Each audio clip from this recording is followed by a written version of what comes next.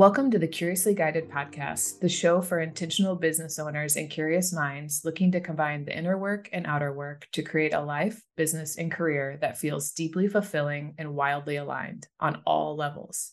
We're your hosts. I'm Shay. And I'm Mariah. We're two business strategists passionate about rewriting the rules to success in a way that combines both strategy and energetics. So this podcast started with both of us being in the online business world, craving more deep, meaningful, and transparent conversations. So we decided to come together and create a space to do just that. Our guest interviews highlight cool humans doing cool shit, chasing their dreams, and going down their own rabbit holes to create a more sustainable and fulfilling life in whatever way that means for them. We see this podcast as everything that people won't share on social media. We don't give a fuck about highlight reels or proven frameworks. We love getting in the weeds, asking the tough questions, and doing the work to create a life and career we love, all while committing to ourselves and our personal growth. Because only through that lens can we truly create a lifestyle that feels good from the inside out. Welcome to the Curiously Guided podcast. Are you ready to trust the nudge and let curiosity guide the way? Because we're excited to shake shit up and live outside the box with you. Welcome back to the podcast, my friends. We are super stoked for this episode. I feel like stress is one of those topics that we hear a lot about, but like nobody goes deeper. Nobody's asking questions about it. It's one of those things where it's like doctors and friends and family members will be like, "Oh, are you stressed? What about stress?" And I'm just like, I don't even know what the fuck stress is, dude. Like, isn't everything stress, but nothing is stress, but everything is stress? Like, what isn't stress? So that's why we wanted to have Dr. Gala Gorman on the show, is to kind of dive into what stress is, the different kinds of stress. And what I like that she really describes is just like the fine line between good stress and bad stress. Because to be honest, I had no idea that there was a good stress. Like, I thought that all stress was bad stress. And the other thing that I liked is in the episode, I'm not going to give it away, but she explains another way to look at stress. It's a certain word that she says. And then when me and Shay hear it, we're just like, whoa, like perspective shift, next level unlocked. So it's super, this conversation is really fun. She gives a ton of examples, which I think is really helpful. But overall, I think you guys are going to love this episode. Yeah, absolutely. Mariah and I were laughing before we pressed record. We thought about titling this episode, not that we would ever do this. We were laughing about calling it like, "Don't let stress kill you." But I do feel like that's something I've heard over and over of, stress is the root cause of all major illnesses. And like, if you're living with this level of stress all the time, it's taken a toll on your health and your body. And we certainly know a lot of women in this space that are dealing with tons of stress chronically, and it's starting to affect other areas of life. So this was a really good conversation to kind of, like Mariah said, stress is just like one like word that we hear all the time, but it's almost amorphous. We don't really know what it is. Or we talked about the idea of subtle stress a lot in this episode, and how that, really I hadn't even thought about it before, but it was just very awesome to have language around something, and to kind of, I've noticed since we shot this episode, I'm able to kind of see stress in a more like nuanced and leveled way, and then deal with it a little bit differently. So there's just so much good information in this episode. I know that stress is kind of like the ultimate buzzword, but it's very, especially in the day and age we live in, we're all dealing with some level of stress throughout all of time, obviously, but being aware of the stress in your life and how it's affecting physical, mental, relationship health is just so important. So with that, we're excited to give you guys this episode with Dr. Gala. Jumping into her bio really quick, she's a licensed acupuncturist, naturopath, and author who offers practical advice and programs to reverse health issues relating from chronic stress. She helps women relieve their symptoms, restore their energy, and reclaim their superwoman status. Dr. Gala advocates for getting to the root cause of the health issue and treating it naturally. She encourages patients to be their own health advocate, or PCP, primary care person. And I love that idea. So let's dive in. Okay, so today we are talking about stress. And I think that this topic is super interesting, especially through the lens of being a business owner. Because, like, when I was talking to Shay about having Dr. Gala on the show, I was like, how the fuck do we manage stress, dude? And like, what even is stress? Because mine feels like passion. Like, I feel like sometimes I'm just like, man, I'm wired. And it's like subconsciously, I know, I think my body is a little bit stressed out, but then it's like, or is this passion? And I'm just really focused. I feel like there's so many different layers to this that we can kind of take apart. But what I wanted to get started with was just like, there's so many pieces to becoming healthy as a human. So how or why did you start to focus on stress specifically? So thank you for having me. I was what I like to refer to as the earliest victim of midlife crisis on record. I'm a CPA in my former life. So I still technically am a CPA, but I haven't practiced for many, many years. But I was incredibly stressed, was running an accounting firm, dealing with clients and burning the candle at both ends for years. And the effects of stress accumulated to the point where I just, I maybe wouldn't have used this language back then, but I was toxic. And I was puffy. I had gained not a ridiculous amount of weight, but enough weight where I couldn't fit into my favorite suits comfortably. And so I had started trying to kind of transition, and I finally just had to completely pull the plug because I was not able to do the transition thing in a gentle way, and ended up dipping my toe into the alternative complementary medicine arena, and ended up really becoming passionate about it. I had already been kind of around the periphery of it, but I had my first experience with an MD that practiced all alternative. And he actually did acupuncture. I'm an acupuncturist. He did acupuncture. He used homeopathy, used a lot of the things that I use now. He used a different form of kinesiology, essentially. I use a different process in my practice, but I modified a handful of things, used the woo-woo stuff he gave me, and dropped the weight. As once I got over the mental resistance to making some modifications to my lifestyle and diet and that sort of thing, I dropped the weight really easily, and just all the toxicity just kind of drained out along with it. So it was clear to me that living with that level of stress, even though, generally speaking, I had a practice I was very successful in, and I wouldn't say I hated my work. There was a lot to love about it, but I could not, in good conscience, continue putting myself under that kind of stress. And so we can talk more about the different kinds of stress. What you referred to as like just feeling passionate, that's typically what is referred to in the medical field or in the psychology field as eustress or good stress. And so I love to hear that. Good stress. We love that. Yeah. So there are actually different types of stress. So there's eustress, and I call that garden variety stress.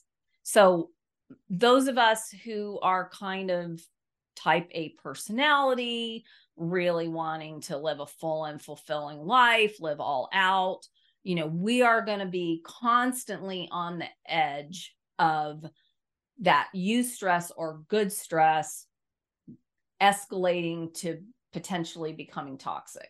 And so the way I work with patients, we've got one of two scenarios. Either you kind of caught it early enough, you're starting to see some signs and symptoms, and you're like, I know I need to dial this back. So since I don't know how to do that or even where to start, I'm going to get some help. Or I end up with patients who have let it go too far, and then they're ending up with symptoms, potentially even some what I call crazy disease diagnosis, because every disease can be traced back to stress. There's a statistic from a lot of research that's been done on this topic that says that up to 90% of disease is related to stress. And that's wild. I think if you really looked at stress in a more comprehensive way, you could say every disease can be tied back to stress, literally 100%. So, because even if you look at it, and I have patients that come to me sometimes and say, well, I got diagnosed with this disease because the doctor said that genetically I had a 3 in 10 chance of this happening. And so, certainly if you've got a genetic predisposition, that means you need to work harder at keeping things in check. But my response to those patients is, why weren't you in the 7 that didn't have it manifest? So there's 70% of the people that have that same genetic SNP that didn't escalate to disease. So something in your toxic stew is kind of how I refer to it. And your toxic stew allowed that 30% and that genetic predisposition to actually express as disease. And so whether it's a genetic predisposition to something or some other crazy thing, I mean, a third of the patients that come in to see me, whether that's online or live, are on some sort of thyroid medication. And I'm sorry, but like 30% of the thyroids in women are all bad. Like, that's not possible. There's something else going on that is causing the issues. And it's kind of become a buzz thing now that, well, I think I've got a thyroid problem. So then these patients are going into their prescribing physician and saying, I think I have a thyroid problem. And if a doctor treats that way, if they treat by prescribing something, then they'll run blood work. And if it doesn't look like it's going to hurt you, they'll go ahead and prescribe it for you. But all that's basically going to do is make an already stressed thyroid lazy and struggling even more. And then the cause that caused the thyroid issue in the first place still goes unaddressed, right? So now, a year, 2, 3, 5 years later, these other things are popping up, and people think, well, that just happened out of the blue. And it didn't happen out of the blue. You had all these signs and symptoms along the way that you essentially suppressed and or ignored.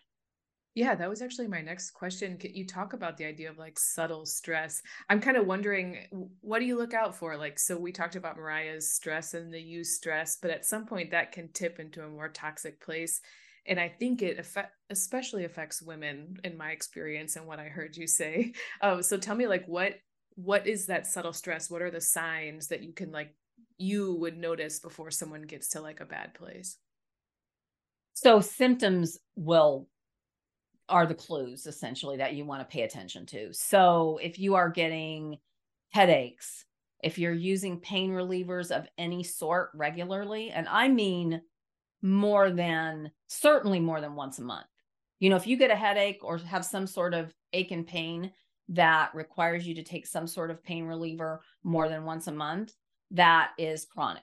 And it's so wild because like most people are like, yeah, just pop an aspirin. Like it's no big deal. Pop like an Advil, pop a Tylenol, pop an aspirin, whatever that is. And those pain relievers, they get the job done, right? Like, you know, oh, for sure. In a pinch, if you've got a big meeting, this is the way I explain it to patients. I don't ever want you suppressing symptoms unless you've got some short-term, essentially emergency that it's like, I got to handle this right now because I've got to be able to perform today, essentially.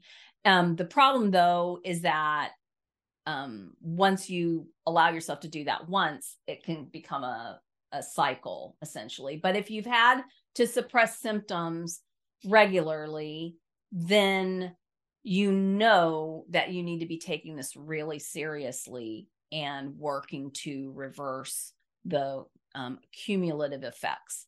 And so headaches, digestion issues. I have a patient that takes a prescription medication for digestion, heartburn. And it's an interesting conundrum. She only takes it every other day because if she takes it every day, it's too much and essentially causes side effects she can't live with. And then if she doesn't take it at least every other day, she has other side effects. But the thing you really need to understand is how stress affects your vagus nerve and your digestion. Our digestion requires us to have a low level of stress. If you are trying to digest and you're not in kind of a rested, relaxed state, don't be surprised that your digestion is messed up, you know? And then what ends up happening, especially for people who take a lot of pain relievers and other sort of medication, any prescription medication is really hard on your system, but they end up messing up their stomach acid, and indigestion and heartburn is actually not enough stomach acid, not too much stomach acid in most cases, because the stomach acid is what helps the valves stay closed. And so when you've got low stomach acid, your valve is not closing really tightly. So it's completely opposite of what most people think. Everybody thinks that they're trying to reduce their stomach acid, but that's not the problem. It's funny, I'm sitting here smiling because Mariah says this exact same thing to me all the time. What is a cause of low stomach acid? Is stress related to all of that stuff? Stress definitely can be related. It can also be, it's 100% related to stress, but what kind of stress is, like, when you talk about stress, most people are commonly thinking of what would be considered more mental or emotional stress, right? So it could be, though, physical stress, right? It could be related to if you take any sort of medication that really can mess with your, just all your internal processes. If you eat a really unbalanced diet, meaning you're eating, a lot of people got on kind of an alkaline diet bandwagon.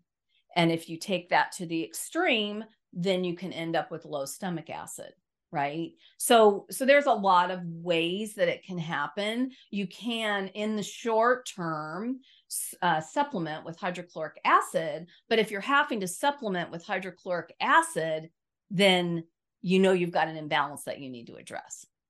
Well, I like the way you're talking about stress. I hadn't thought about like all the different types of stress, and I think we may have jumped over that really quickly. Can you is there an official breakdown of the different types of stress?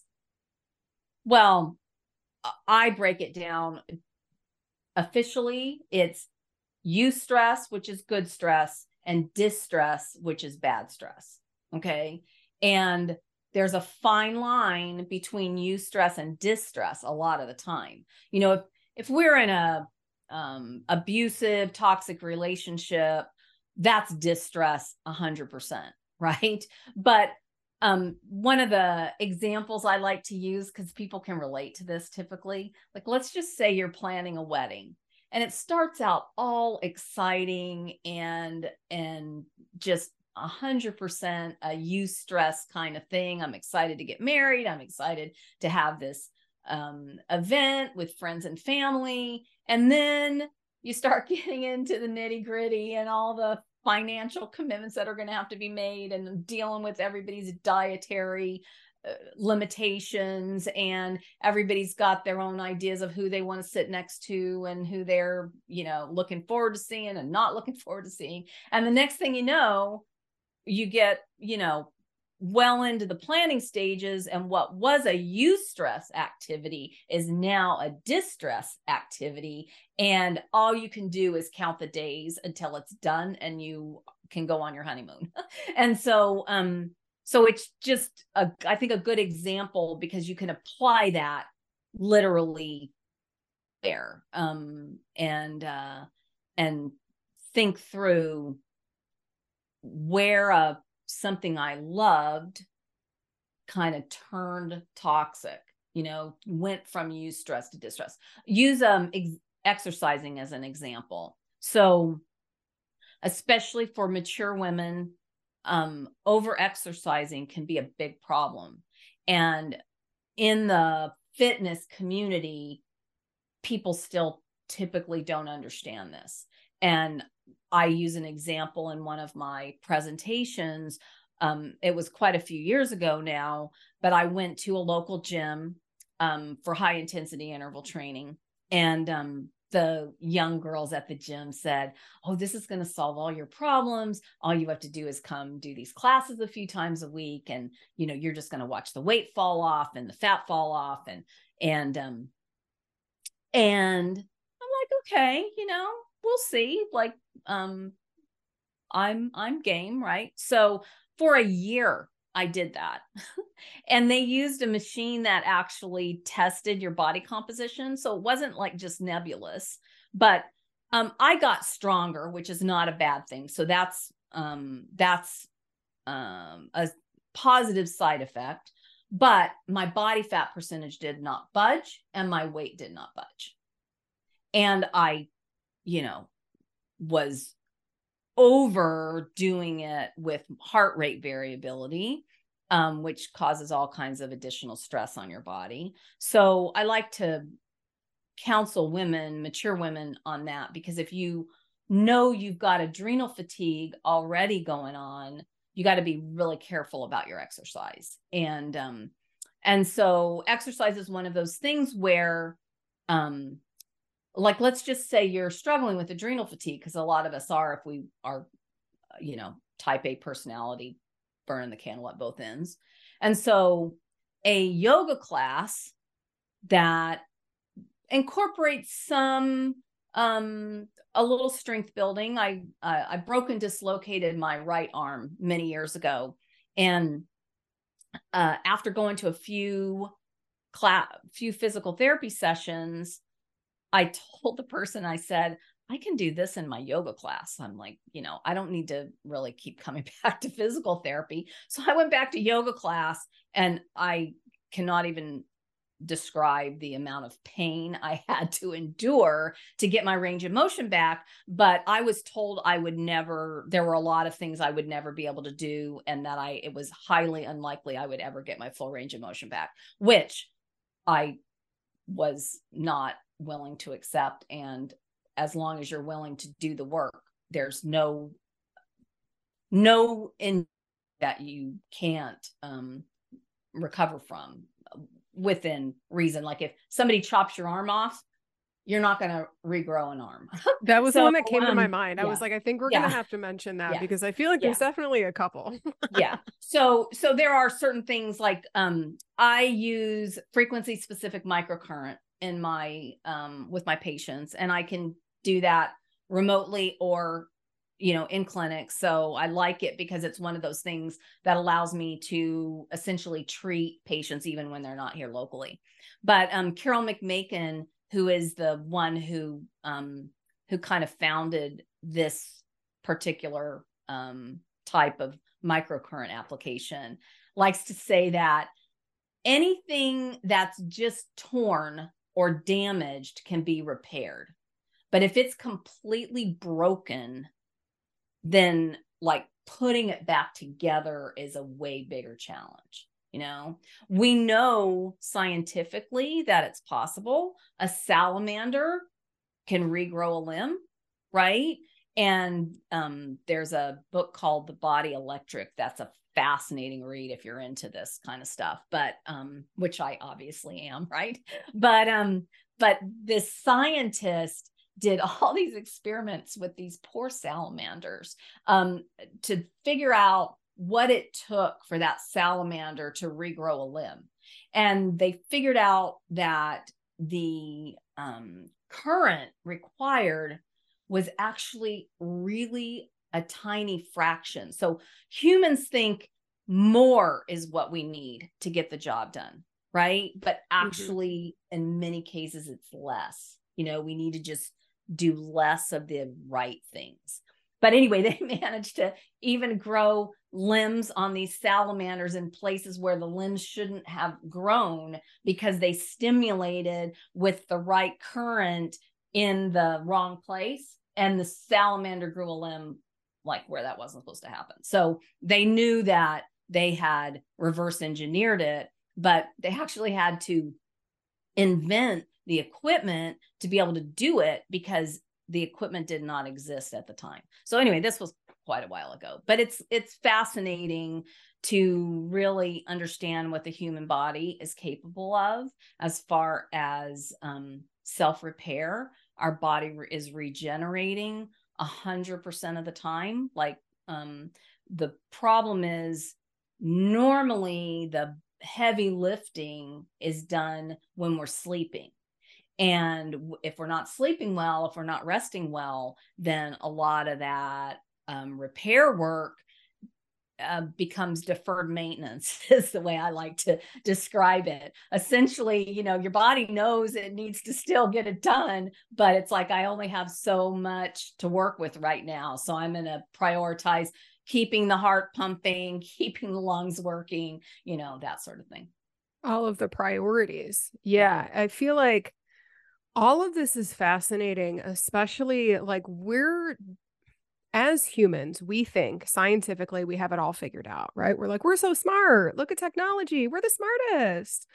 We don't know shit about shit. Like, we don't know what we don't know. And I think that it's an interesting perspective to hold on to, that like, we're still learning. We still don't understand the brain. We still barely understand the gut. We don't understand like how they're all connected, or we're just starting to. So I feel like it's a really good reminder to stay curious. So it's like for the podcast, Curiously Guided, we talk about following curiosity in terms of our intuition and like our careers and like creating a fulfilling life. But like, also with your body is created, like you said, like to repair. And I'm glad that you brought up, like, it's usually about doing less. And like, I wish I would have heard this conversation, gosh, probably almost 10 years ago now. Like all of this is just, it hits home for me. Like Shay mentioned, I talk to her about half of this shit literally all the time. I'm just like, hey, sit down. I've explored something else. And it's because I've gone on this health journey and this health rabbit hole essentially. But like, what it really started for me was I was being put on acid reducers because I had really bad heartburn. And so I ended up going down this journey, and then I was working out way too much. My diet was way too restricting. And I just kept hitting brick wall after brick wall. Nothing was getting better. Everything was getting worse. I was having chronic symptoms. And then I ended up finding a kinesiologist. And he was like, number one, your blood sugar, like your blood sugar is so up and down. Like, and he explained it to me because as a young adult, nobody ever explained that stuff to me before. And then he was like, and we have to stop doing those vigorous workouts. And I'm like, what do you mean? That's how I stay in shape. And he was like, no, like you don't get it. Your body doesn't have the energy. So now you're pushing it into stress, and your body can't heal when you're stressed. And it wasn't until I had those conversations and then I had to supplement with HCl, and that was the only thing that worked. And then I was talking to friends because like I'm 31 years old and like all of my friends have digestive issues. Mm-hmm.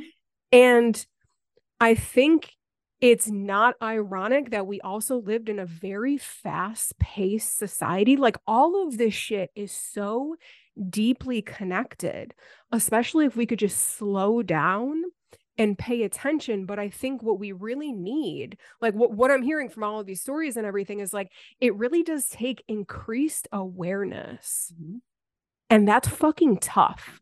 It's tough when you're living in like a fast-paced lifestyle. It's tough when you're trying to make money to pay the bills and like you're trying to feed your family, or you're trying to do all these things, or maybe you have career goals or like hobbies and I don't know, living life in this society. It's very difficult. But like on this podcast, we talk about like creating space to listen to your intuition, but it's like also creating space to listen to your body, because it's the only way to pick up on this subtle shit. And it starts off subtle, like you were saying, and then it all builds up and it'll get louder and it'll get louder until it punches you in the face. And you're like, why'd you punch me in the face? It's like, well, I tried whispering to you and you weren't paying attention. Yeah, exactly. Yeah. In my book, What's Your Kryptonite, I encourage readers to become their own PCP. And so in the medical world, in the healthcare field, PCP is your primary care practitioner, right? But this is your primary care person. You're the best person to actually assume that role. And the way I like to compel people to think about it is, you know, once your mom basically did this, like, I'm done making sure that you are fed and that you're wearing clean clothes and you got through school. Now it's on you. You know, you've got to make sure you're eating healthy food and you're taking care of yourself. And you're 100% correct that the key is awareness. And you, if you don't feel like you have time to slow down and hear really subtle signals, subtle like messages, then all you have to do is look at your symptoms. Symptoms are not subtle messages. By the time you've got a symptom, your body's been struggling with that for a while already, because your body was just taking care of it. And at a certain point in time, it said, I can't handle this and everything else. It's like, damn, bitch, so, give me a minute. Yeah. And so the issue there is our entire healthcare system. And I mean, including a lot of alternative medicine practitioners are focused on symptom suppression. How can we address the symptoms? Because that's from a very early age, we've all been conditioned to recognize a symptom, go to the doctor that correlates to that symptom and say, doc, give me something to kill that symptom. And if it works initially, which a lot of times it will, because especially if it's prescription medication, those are very, very powerful medications. But as you've mentioned several times since we've been discussing this here today, is that everything is interconnected. So the medication works initially because it either meets a receptor that is required for your body to communicate that something needs to happen, or it interrupts the signal that's being sent, causing something to happen. The medications, for the most part, work one of two ways. And either way, it isn't only disrupting that little process, because we have no idea where that little process fits in the overall big picture computer program it takes to run this body. I love that. I'm sitting here wondering, so what I'm hearing from this conversation is your body can heal always, and how empowering that is, but it can only heal when you get yourself into a state of relaxation, right? You can't live in this chronically stressed state, which a lot of us don't even realize we're in. And I keep thinking back, our audience is mostly female business owners, and most of us are type A, most of us are go-getters. And I definitely think we all function with this low level stress, but not always low level, sometimes high level. So yeah. I keep this quote. I've got to read this to you guys. So I saw this quote a couple weeks ago online. It's been pinging around in my head, and it's so related to this conversation. So I'm going to dive into it. Growing up, I never knew a relaxed woman. Successful women, yes. Productive women, plenty. Anxious and afraid and apologetic women, heaps of them. But a relaxed woman, an at-ease woman, women who don't dissect their days into half-hour slots of productivity, women who prioritize rest and pleasure and play, women who aren't afraid to take up space in the world, women who give themselves unconditional permission to relax without guilt, without apology, without feeling like they need to earn it.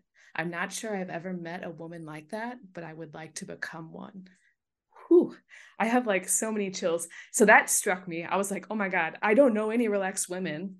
I don't know that I know how to relax. So like, how do you become? I think a lot of us have operated in this state for so long, that groove is so deep that even just saying like, on the weekends when I do have time to relax, you're like, Shay, relax. It's not that simple, right? Like it's like literally rewriting my operating processor.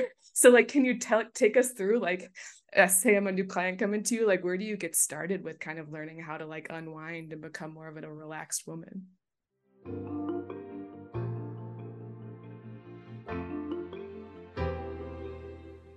Interrupting the conversation real quick to give a shout out to this episode's sponsor, The Contract Shop. The Contract Shop is a one-stop shop for any contract or legal template that your online business needs. They specialize in contracts for entrepreneurs, coaches, creatives, and other small business owners. Their contracts are drafted by an attorney and are peer-reviewed so that there are multiple professional eyeballs on them, so you know they're legit. One of the biggest reasons why we love the Contract Shop so much is that they explain what the contracts actually mean. They have guides that come with each contract so you can understand and feel confident in what the legal terms and the lingo are actually saying, so you're not feeling like a nematode if you get any questions about them later on. Both mine and Shay's personal favorite contract in the shop is the terms and conditions and the privacy policy bundle for your website. The Contract Shop also has contracts for affiliate programs, coaching relationships, masterminds in education, stock photography use, hiring contractors, and so much more.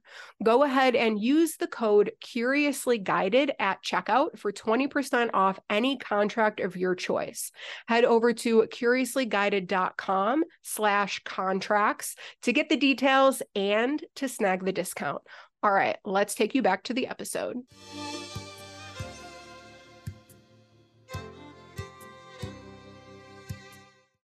Yeah, so I have a program called the MOLT Method, and a membership that goes along with that.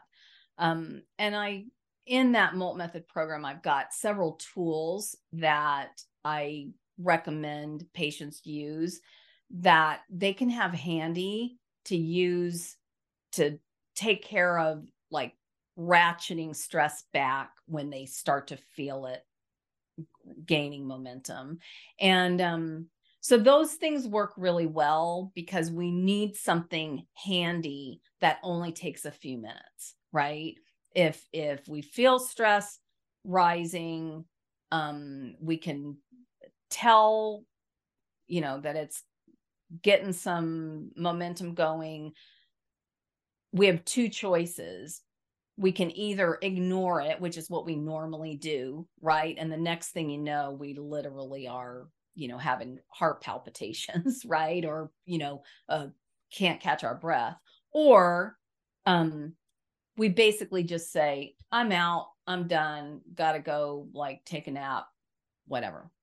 And so things you can do that take 10 minutes or less, literally like in a parking lot, sitting in your car, I'm going to just do like you did the grounding meditation when we started this. I use the 4-7-8 breathing technique sometimes. But another tool that I use, I have a tool that I created called Aware Appreciation. And it basically is a structured practice for appreciating like what's going on in your world. And it is mind-boggling how effective that is at bringing stress levels down. But if there's one thing I can encourage people to do, it is, if you've got to like get up in the morning because you've got kids you've got to get to school, or, you know, got a job you've got a, you know, hard stop for, you need to give yourself a half an hour in the morning before you just hit the ground running. Like, give yourself a half an hour that allows you to ease into your day. And if, you know, find a way to wake yourself up that isn't so startling. If you're relying on an alarm, try to find something that isn't so startling, much more gentle to ease into your day. And then there are a lot of things you can do in that first half hour. If you're relying on drinking coffee to get going, you might want to delay your cup of coffee past this little period of time. That I know some people just love their cup of coffee in the morning. So if that's you and you really are the type of person who can only drink one cup of coffee and you're done, then that's probably not as big of an issue. But if you're one of those people who literally like runs on coffee and energy drinks all day, this half hour is not your first cup of coffee half hour. This half hour is easing into your day, not trying to jolt yourself to get going. And then you're going to practice something. You're going to practice meditation. You're going to do a little 20-minute yoga, really gentle stretching, yin restorative yoga practice. You're going to journal. You're going to do something in that 30 minutes that just is you time that helps you ease into your day. And I started journaling. I used Julia Cameron's process, the Artist Way morning pages. And this was before I even sold my accounting firm, but I probably I can't remember now, it's been so many years ago, but I think I said I missed one day in like 15 or 16 months. Wow. Because it was literally like the only thing that allowed me to like hold on, you know? But it's any of those kinds of practices aren't super effective one time. It's the cumulative benefits that actually create the effects, and your mind, your, you know, soul awareness will learn to expect that, you know. So now if I don't spend that time in the morning, which is very rare, a lot of times I spend a lot longer than that. 30 minutes is for me like a nanosecond. But if I don't spend that time for a few days in a row, like sometimes when I'm on vacation, it's not as easy to find a place to like set myself aside kind of thing. And I come back from vacation and the first thing I want to do is have my like morning me time. So it definitely becomes addictive in a good way. I love that. And I feel like it piggybacks off of so many things that we say so often. And just like on a personal level, when me and Shay are talking, it's like when we're dreaming of our dream day, both of us are like, slow mornings are a must have. Yeah. It has to be. And like, as a business owner, owning my own business, working for myself at home, I have the luxury of being able to carve that time out for myself because I set my schedule. I don't have kids yet. So it's like I can wake up when I want, and waking up without an alarm is really supportive. And I even found myself this morning, I'm just like, I need more time, like just for myself, instead of like this fake thing where it's like, I have to sit down by my desk by 9 a.m. And I'm like, my call isn't until 11, dude. Like, why don't you just like take a breath? But like, oftentimes what is helpful for me, because like I don't like something where it's like I have to think. So like stretching, I'm just like, I don't want to think. I don't want to have to really move. What's been helpful for me is like finding a space wherever I am and just staring at something, and not like a white wall, but like outside, like finding a place where it's just like an open window where I can just like stare outside and like not have to listen to anything. And then my boyfriend will wake up and he'll turn on the fucking TV and I'm like, can we just have silence for 30 seconds? But like it's that time that's so nourishing to me in the morning, and it's not anything wild. It doesn't last. Sometimes it doesn't even last a half hour. But then it's like I just stare at something like outside, and then I'll come into the kitchen and just like start doing the dishes, where it's like I'm slowly starting to move my body, but still I'm not thinking. And like doing the dishes like sounds awful when like you say it out loud, but for some reason it's one of those things where just like my mind can focus on something while I'm still not actively thinking. And it actually feels really nourishing. And so I noticed that it's like, because I was shaming myself. I was like, well, why the fuck are you doing dishes in the morning? Like, that's so stupid. That's not nourishing at all. And then I'm like, well, wait a minute. Like, what if I was just honest with myself? This actually feels really good. Why am I making up a story that it can't feel good or it shouldn't feel good, even though it feels really good to like have a clean sink when I'm about to cook breakfast in the morning? Yeah. And so I'm really glad that you said that, because I feel like me and Shay kind of talk about like our mornings and what we love about them. And so it's cool to hear in terms of stress and in terms of setting ourselves up on the right foot, that it's like doing something super simple like that in the morning is beneficial, not only for our mind, but for our body too. So I appreciate you sharing that. Yeah. Yeah. If you can bookend your day, a half an hour in the morning and a half an hour in the evening, and that half an hour in the evening is no blue screens and some sort of meditative kind of practice in the evening as well. And you know, that's an hour out of your day, and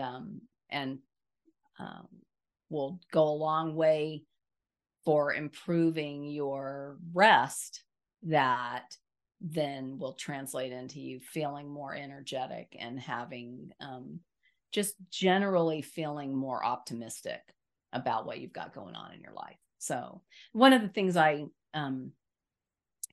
like to share, just I'm in my 60s, so I'm way beyond you, but when I sold my accounting practice, I don't really look back and think I wish I had not done that, because what I'm doing now is what I meant to do. So that isn't really the case. But I did step out of that from almost like a feeling of desperation, like I can't do this any longer, which was the byproduct of being so stressed and so kind of toxic. And so if you're feeling really unhappy in your life and unsatisfied, focus on reducing the stress, focus on reducing the toxicity. Give yourself 6 months or a year to work on that before you make like a decision that really is gonna have far-reaching implications. Because the bottom line is you're gonna have to reduce the stress and the toxicity regardless. So the one thing you can be sure of is that you need to keep your stress levels in check, and you need to be mindful of toxic buildup. Yeah, I'm glad you pivoted us here, because you brought this up before we pressed record, and I really think it's interesting. You brought up the idea of, this podcast is all about following curiosity and listening to your intuition. And so you brought up the idea that perhaps when we're not listening to our intuition and we're staying in situations where we feel stuck and powerless or aren't a good fit, that's another form of stress. And that for me really resonated. It's almost like, again, this idea of subtle stress, like I didn't even realize it was there, but like that eats at me, drains my energy, and like leaves you. We just shot an episode about feeling lost and stuck. So I have to think, like, do you mind sharing a little bit more about how that's shown up for you, or like what is that stress that, like, when things are out of alignment? Let me see. How would I so one of the situations I think that we can all relate to is feeling a little at odds in our primary relationship with our significant other, right? I've got a really great relationship with my husband. He's not my first husband. But we have a really great relationship. And most of the time, we're pretty much on the same page. We're both super busy. We work a lot, so we don't have a whole lot of quality time, but generally we steal little moments here and there.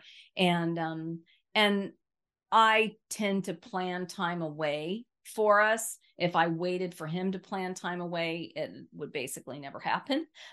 So I tend to plan time away for us, and in the initial stages, he'll be a little resistant to it, and then once he accepts it and blocks it out on his calendar, he's usually the one that ends up enjoying it more than I do. But if he and I get crossed up over something, disagreement over something, big decision that needs to be made, and we're kind of not on the same page, and it really requires a lot of discussion and meeting of the minds that maybe we don't feel like we have time for. So there's like this kind of underlying feeling of disharmony that's going on. That's incredibly stressful, and it's keeping your body just constantly on edge.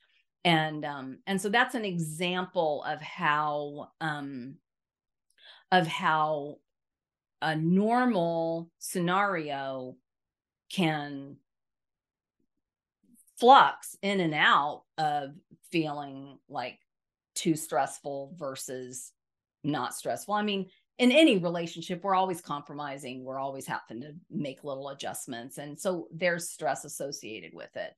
But when we get out of harmony and we're not feeling that connection, that can definitely cause a problem. And if you are working in a job and your direct supervisor changed, or ownership of the company changed, and that puts you in flux of what your job's going to look like, that's incredibly stressful, right? Even if you love your job, that just the uncertainty will create stress. And if you are in your own situation and you're looking for clients, sometimes we'll take on a client that is not a great fit because we feel like we could use the extra money or for a number of reasons, and so that'll tend to create stress that we essentially brought on ourselves, and so there's all kinds of ways that shows up.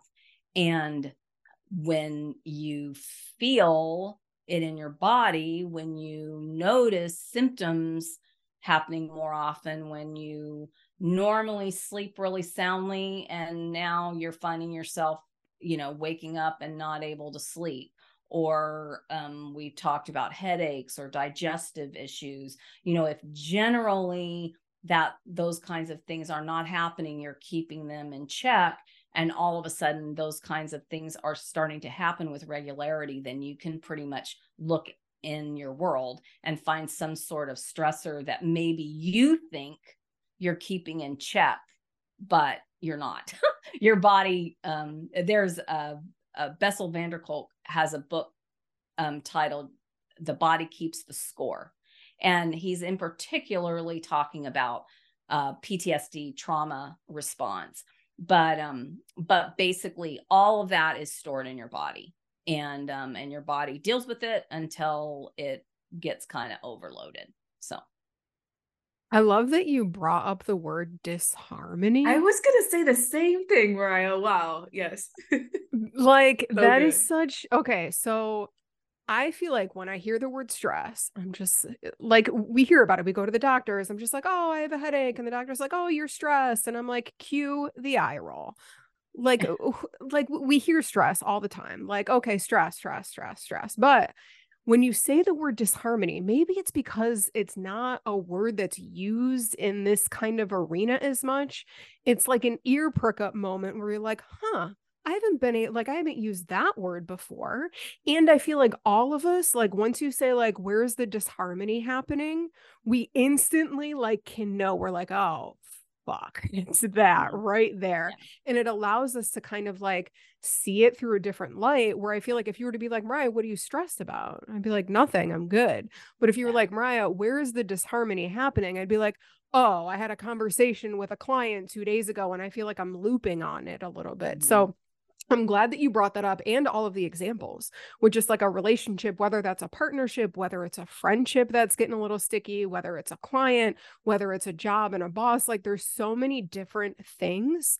And then what also I feel like plays into it, and like how your body responds to the stress of that moment, is how full is your bucket of other things of toxicity or just like other levels of stress. Like now do you have 7 different doorways that are open leading in more stress? So it was like just this last situation was that like straw that broke the camel's back type thing. And then you're just like, why am I so upset about something that normally I wouldn't be upset about?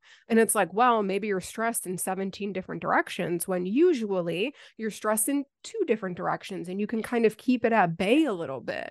And I think that that's important to keep in mind. And then I also wanted to say, especially for our listeners, like if you're in a stressful situation, do not allow this to then like trigger shame and be like, fuck, now I know my body's stressed. It's over for me. My body's not healing. Cause I feel like that can trigger like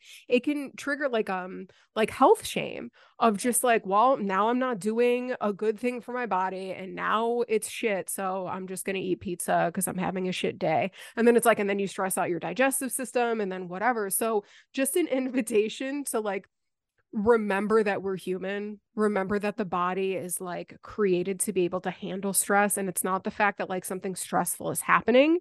It's the fact that we're living in a time where all of it is prolonged and it's adding on top of itself. So I just wanted to give that reminder too, because like, especially when I first started diving into this, it felt so overwhelming of like, I can't live my life walking on pillows. You know what I mean? So it's just like a really good reminder. The way I counsel patients is I tell them that we're going to apply the 80-20 rule and we're going to figure out what 20% needs to be changed that's going to produce 80% of the results. And we're going to probably live with 80% is good enough, because we are never going to be perfect. We're always going to want to like go out and have a couple glasses of wine and pizza, which we know, like, honestly, there's no redeeming qualities in pizza. Like it's got every ingredient I tell people to avoid. So right? much pleasure. And, much pleasure. Exactly. But I eat it too sometimes, I just want a piece of pizza. Right. And you know what, if I have one piece of pizza and it's like comes and goes and I don't pile it on like 3 times a week, it's no big deal. Right. But there are things that, especially in the beginning, when if you've got a number of things that you're really trying to reverse, you probably are going to have to be pretty strict with some of the changes in the first month, 2, 3. But then my goal for patients is that we can live a full and fulfilling life. And we know the name of my book is What's Your Kryptonite? I want to know what my kryptonite is. Superman, Superwoman, they don't hang out around kryptonite even a little, right? They're going to steer clear of kryptonite. And so I want my peeps to know what their kryptonite is. Those are the things that I have to steer clear of. And then other things I can dabble in if it brings me a ton of joy and I do it like with, you know, in a mindful way, intermittently kind of thing. You've brought up some of my favorite books so far, you know, like We Love the Body Keeps the Score. I'm a big Julia Cameron fan. I really liked what you said earlier about like, really at the end of the day, all of this is about like do less, right? And how are you filling your own cup every day? And I love the book, and I think that's such valuable advice. Are you taking time for yourself? Because that is communicating to yourself, I value myself, I'm worthy. And that can have some amazing compounding effects. I've recently started really enforcing slow mornings myself, and I've seen a huge improvement. And I'm curious, you know, one thing we've been kind of dabbling with it in this podcast this season is about like spirituality and like how you fill your own cup every single day. And I'm curious if you're comfortable with sharing with us, you know, like, what do your practices look like that kind of help you connect with something bigger? What does your morning and evening time look like? What does that paint a picture for us in your world? So I typically treat myself in the morning. So I have some sort of like frequency specific microcurrent program that I run, and I kind of run that in the background while I'm doing some of these other things. I typically use some sort of meditation. I've got a couple of different things that I use depending on what I'm in the mood for. And then if I've got something, if my mind's really running, or even like if I get inspired, I will journal out what's going on, and I can do all of that kind of simultaneously. And my practice tends to go anywhere from like a half an hour to 2 hours, but around an hour-ish is about the norm. And so it'll always include some form of meditation. And then typically I layer on something else. So, and I can't imagine a life without that kind of space. Well, and yeah, one idea I keep coming up Yeah. is like, you don't know it's not there till it's not there. Like, so with my morning routine, I'm the same. I didn't know what I was missing. I had never had anything. And I hate even using the word morning routine because it makes me roll my eyes, but making space for yourself, ritual, whatever you want to call it. And then when I don't have it for a couple days, like you said, I really start to notice You're fiending for it. And so that's interesting, because that was my experience back in the days when I was still running the accounting firm. Like the idea of getting up and spending in those days when I was writing morning pages really like religiously, because I couldn't imagine quieting my mind enough to meditate, right? Mm-hmm. So I used morning pages as my meditation essentially. And Julia Cameron talks about the benefit of disciplining yourself to handwriting 3 pages. And the way I explain this to people is that, and you wouldn't know this until you discipline yourself, that I'm going to commit to this ritual it takes about 6 weeks to establish a new habit. So you've got to commit to it for a month to 3 months to really see how it's going to work its way into your world and what it's going to produce. But what she would talk about is the benefit of disciplining yourself to write 3 pages. So a lot of us journal and we just scribble a few little things, and we ponder and scribble a few more things, and then I don't have any more time, slam, right? So this practice of morning pages is very disciplined. You write 3 handwritten pages. And I can't even tell you how many times I hit about 2/3 of the way into page 2 and thought, I'm done. I'm pretty done. And then, in my head is ringing Julia's voice saying, oh, no, you're not. You committed to 3 full pages.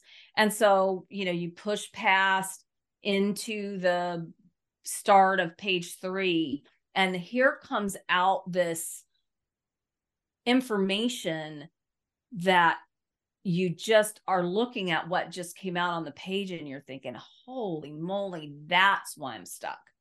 Like that's what's creating the stress. That's what I've been missing. That's the answer to whatever thing I've been circling around for 8 years, So I just really encourage people, find your thing. Doesn't have to be morning pages. For any of us who are overthinkers, morning pages tend to be really helpful because they give you a way to allow yourself to keep thinking, but in a pretty structured way. But my point was, I could never get through the morning pages in 30 minutes. Julia says you can do it in 30 minutes. And it was very rare that I got through it in 30 minutes. It took me about 45 minutes to get through it. And probably because I hit that resistance point at about 2/3 of the way through page 2. And the other thing I did is I used like the notebook page college rule paper, like, so I really was not cheating. It was legit three handwritten pages. Yeah. And so find your thing and commit to it for at least 6 weeks. And then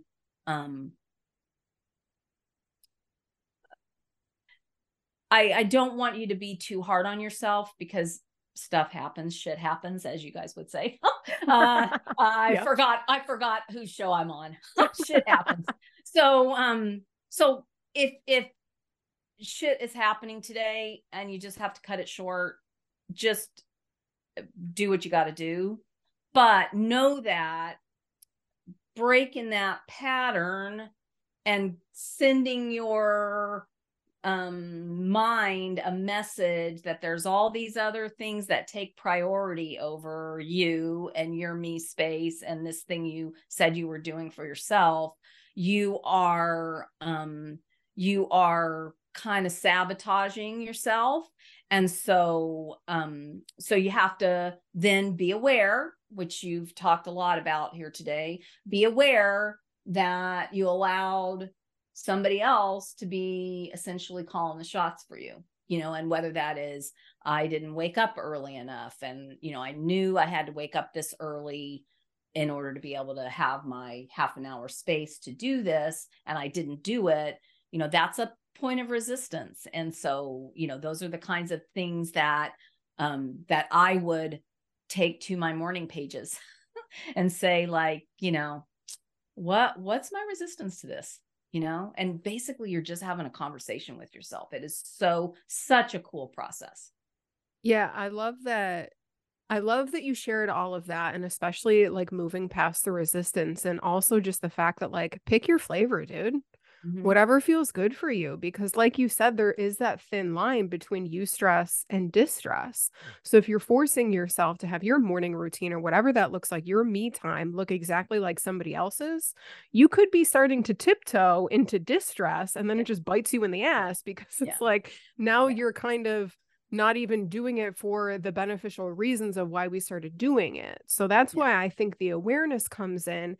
And like, it's just, life is complex, right? Like, there's so many layers here. It's like we have to have discipline, but then also have awareness to give ourselves grace. So then it's like, only you can make that decision, and only you can come back to yourself and be like, am I just being an asshole to myself? Or do I really like not have time? And then I don't want to like stress myself out when this is supposed to be the thing that kind of lowers my stress.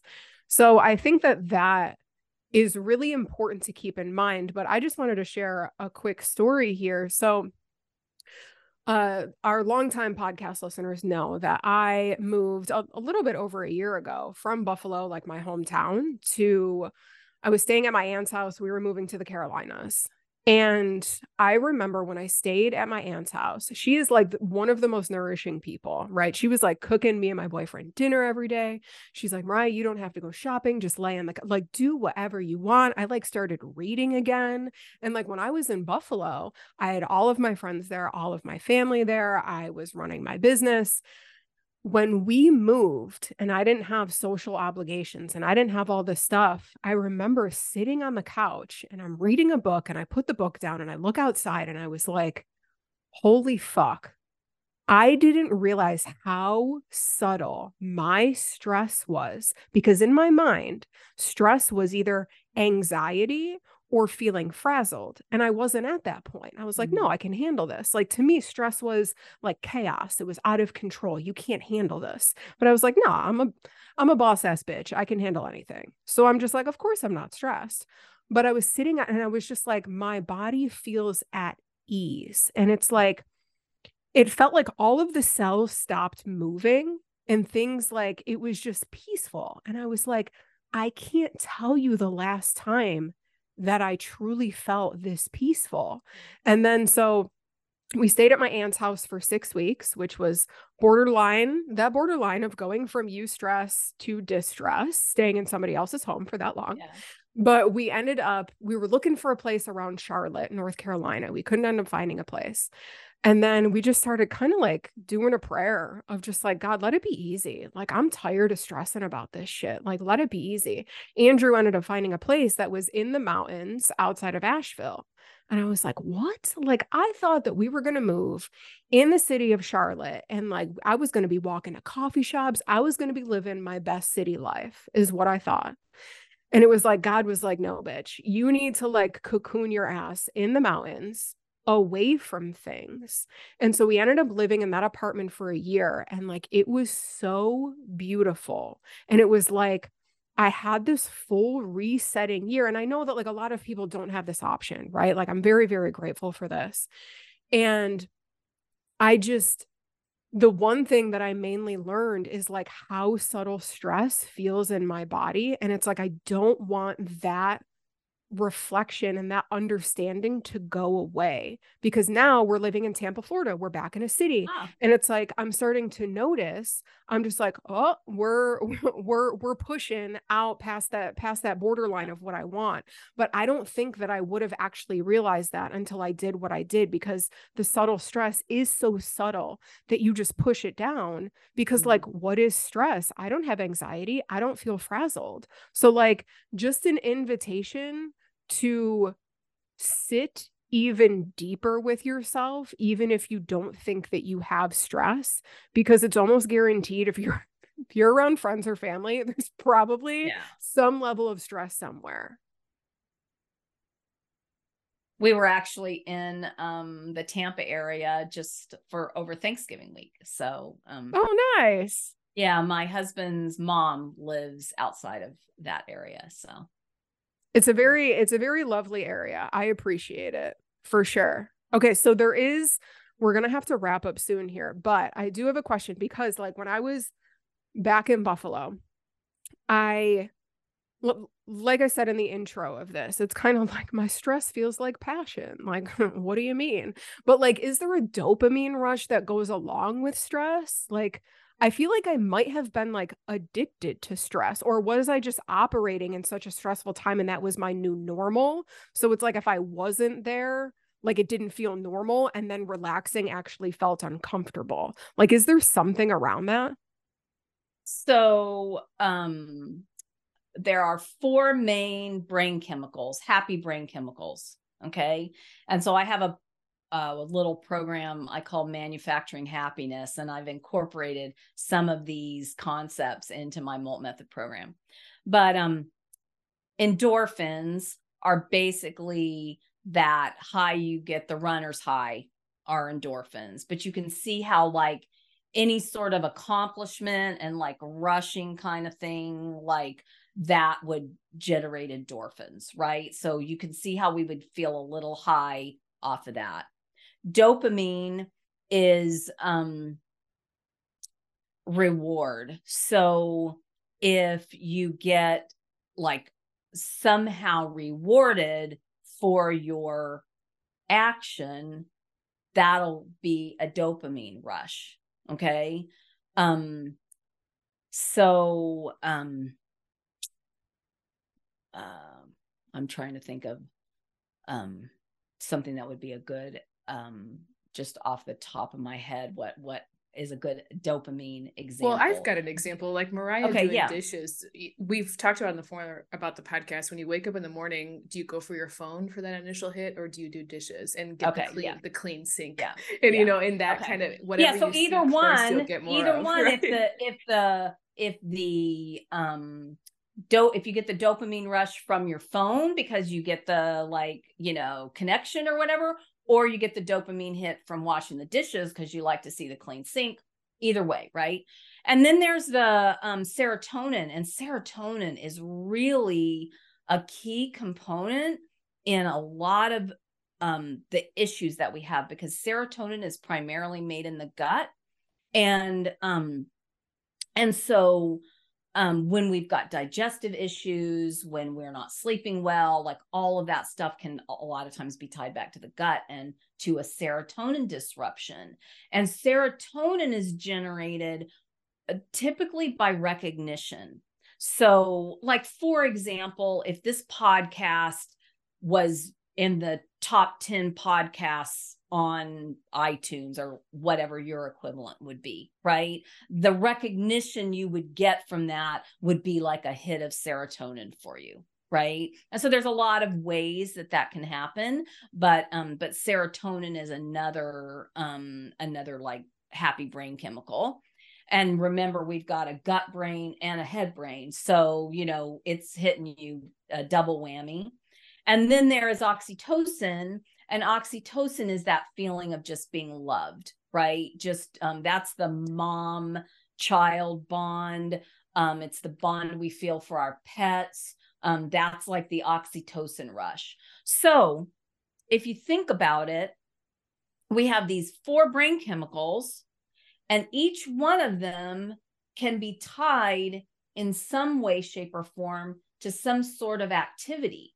So it's understandable why we want to stay in motion, because all these different points of contact, things we do, activities, are all giving us little hits of happy brain chemicals, right? And so just sitting on the sofa, I don't have pets anymore, but many years ago, when I was earlier in my days of meditation, I had a dog and a cat. And my cat would love to just curl up in my lap. The minute I sat down for meditation, he would curl up in my lap and basically use my lap as a pillow and just lay there for the whole time I meditated.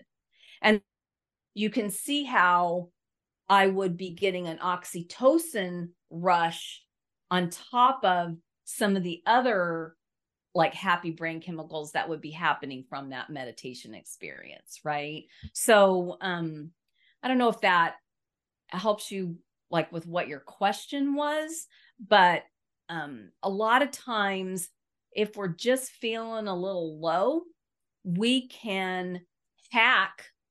I call it manufacturing happiness for a reason, because if we are feeling low and can tie it to a type of brain chemical that we're low in, there are things we can do. For example, if you're low on dopamine and just kind of feeling low, you can plan a vacation. You don't even have to go on vacation. Just planning a vacation will do it. And one of the reasons why we're all so addicted to Facebook is because we use it like a scrapbook, right? It comes back with pictures from years ago, and all of that is dopamine hit. Yeah, it definitely answers my question, because it's like, if I'm used to keep moving forward and doing all of these things, it's like I'm getting an overpouring of all of these chemicals.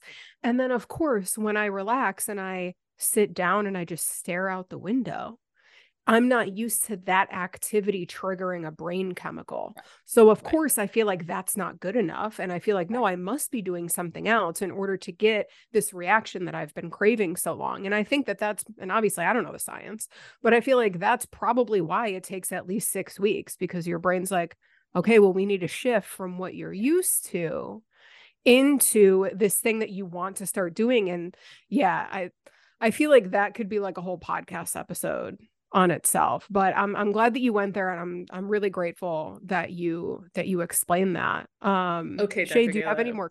I do, yeah. But I was like, don't shut us down yet, Mariah. I'm curious. I think your story is very interesting, and I think a lot of people listening relate to it. And I'm wondering, what is the difference between Gala, the CPA, versus Dr. Gala? You are someone who was in a profession that I would call more like zone of excellence, which I think a lot of us can relate to, where you're doing something, you're good at it, you don't necessarily hate it, but it's not really, it doesn't feel like it's what you're here to do. Perhaps there's some disharmony in some way. And you've taken the leap and gone into a completely different 180 of a profession. And now you're here on the other side. And I know that leap is something that so many of us dream about. So do you mind sharing with us about the difference between who you were then and who you are now, and what is on the other side of the big leap? Yeah, I think back then, up to my 30s, I've always been a learner, so for me, the challenge of learning something new wasn't a resistance point, but it's not easy to step away from a successful business that you've built. Maybe if you sell it for billions of dollars, but in a personal service business kind of scenario, that's not what happens. And so I never really thought about anything other than like the measurable success, how much revenue, how much money was being made, the next new client. Didn't really think much about attracting clients that I really liked working with, and so the Dr. Gala, today's Gala, is all about that. Like I would gladly not work with somebody that I didn't feel like was a good fit and wasn't going to feel excited about working with me and kind of my approach. My approach isn't for everyone. Like if you are wanting the quick fix, symptom suppression, take a pill, and you don't mind all these other symptoms popping up, and you're not too worried about it, at least for the time being, then you're not ready for me yet. It's a very different emphasis, and I get challenged, still challenged regularly to say, well, it's not going to hurt to set aside that requirement for a short period of time. But I think because of my age, because I'm in my 60s, and because of the extreme nature of what I experienced up until my late 30s, I'm in a situation where I am not willing to compromise, really, regardless of the consequences. And I don't think that's for everybody, but I do think it's important to know that you're compromising, and to be able to say, okay, I'm compromising for these reasons, and here's what I'm going to do to offset the stressful effects of that. Awareness, baby. Mm-hmm. Exactly. Awareness. Yeah, for sure. And I'm glad that you can be one of our very first examples of the relaxed woman. So thank you. Thank you for showing up. I don't know if I would, I live life to the fullest too, but I do know how to balance it, and I do know when I need to unplug, and I take my little mini retreats, and I make sure I get vacation time, and I make sure I start my almost every morning slow. And so there are just some things that you do because you see the cumulative effects of it over time. And your priorities get clearer, your boundaries get clearer. And then you notice when you're not feeling it very quickly. Within a few days, I can say, oops, like I gotta not let this go any further. So, yeah. Oh man, that's so good. I think that's a skill right there, is like, Yeah. oh, something's out of alignment. Like you've had Mariah's year on the mountain, you've felt how it feels, and then you can start noticing when things get out. Well, this has been such a nourishing episode. Thank you so much for your time, Dr. Gala. We always love to wrap up the episode by asking you, our podcast is all about curiosity. You are a curious woman. I've seen you explore that in your career path, but would you mind sharing with us right now, do you have anything that's kind of like sparked your curiosity recently that you've been like fascinated by, or maybe going down rabbit holes with? Yeah, I shared with you just a few minutes ago about the serotonin being made in your gut. And one of the things that I struggle with intermittently is insomnia. And growing up, when I was really little, I had bronchitis a lot and was on antibiotics pretty much nonstop. And so I've had lifelong issues regulating my digestive system. And so I'm really curious about this, like the concept of manufacturing serotonin and really using that process to help with the gut healing that then like has all these other like positive side effects. So anyway, that's like the thing I'm playing with right now. That's the kind of stuff I play with. Fascinating. I love that. Yeah, and we all benefit from your curiosity and other people like you's curiosity to dive deeper into that stuff. So you're definitely going to have to keep us posted on just like what you find about it, because I'm curious about that too. But we have one more question, and the very last question is, where can our people find you? So you've said a lot of really awesome things. You've mentioned the book that you have. Can you just give our listeners like where they can find, where they can connect with you? And then we'll be sure to put all the links to those things in the show notes. Yeah, that's great. So my website is drgala.com, drgala.com, super simple. And on the homepage, if you scroll down just a little ways, you'll see the front cover of my book, easy links to find it on Amazon. If you scroll down a little further, there's a little form you can fill out and sign up for my weekly newsletter. I typically send out a newsletter on Sundays, just with my sort of latest and greatest thoughts on things like this serotonin concept. And then if you scroll a little further down to the bottom, you'll see all the little social badges. So if whatever your social channel du jour is, I'm sure you'll find it there, and you can click and link with me directly from there. Okay, perfect. We are going to put the links to all of that down in the show notes. So thank you. Seriously, thank you so much for coming on the show. Thanks for answering our questions. Thank you for your examples and just like your knowledge and your openness to share all of this stuff. I really enjoyed this. I think it's going to be really impactful. So like I said, we're going to make sure to include all of those links in the bottom of the show notes for our listeners, but I think that we're ready to close this episode down. So remember, friends, that you have the power to create whatever the fuck you want. Follow the nudge, ask questions, and let curiosity guide the way. We'll see you in the next episode. Thanks for having me. Thank you so much for tuning in and listening to this episode of the Curiously Guided podcast. We appreciate you so much for being here. Truly, this podcast is such a joy for us to create.